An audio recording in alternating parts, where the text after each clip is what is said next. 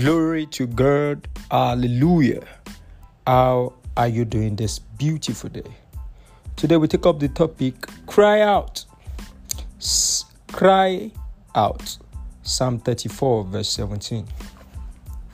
The righteous cry, and the Lord heareth, and delivereth them out of all their troubles. You have been made righteous by Jesus. You can now touch him with the feelings of your infirmity. You are allowed to come the way you are.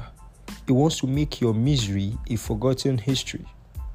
You can approach the throne of grace and call unto him for massive change beyond your power. One with God is actually majority.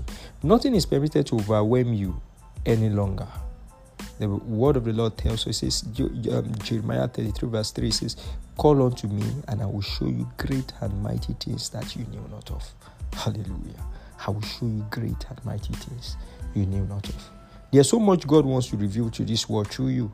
There's so much opportunity around you that you don't know. There's so much opportunity around you that you don't even know about.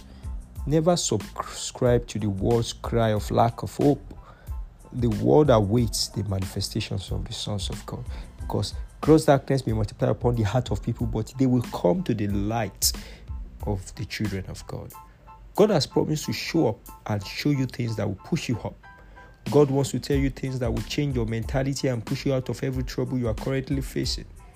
Why don't you consecrate time daily in seeking the face of God rather than running helter-skelter? This year, decide you would stop living a confused life. You would stop doing things the way the world goes about their things. Decide that you will stop running just your plans, but you will listen to him and see where his blessings are, and you will plunge into his divine harvest. God always supports his plans. You don't fight for God's blessings when you are running the plans he sends to you. They always come with the blessings ready available. Meanwhile, don't forget that the blessing is upon you, and wherever he sends you, no matter what the world feels about it, it will bring you forth. It will bring you forth a lot of harvest. It will bring forth great harvest. Lift up your voice and say after him. Say, Father, activate my eyes and ears to receive clearly from you. Reposition my spiritual antenna so I can become a true kingdom force in my world, in Jesus' name.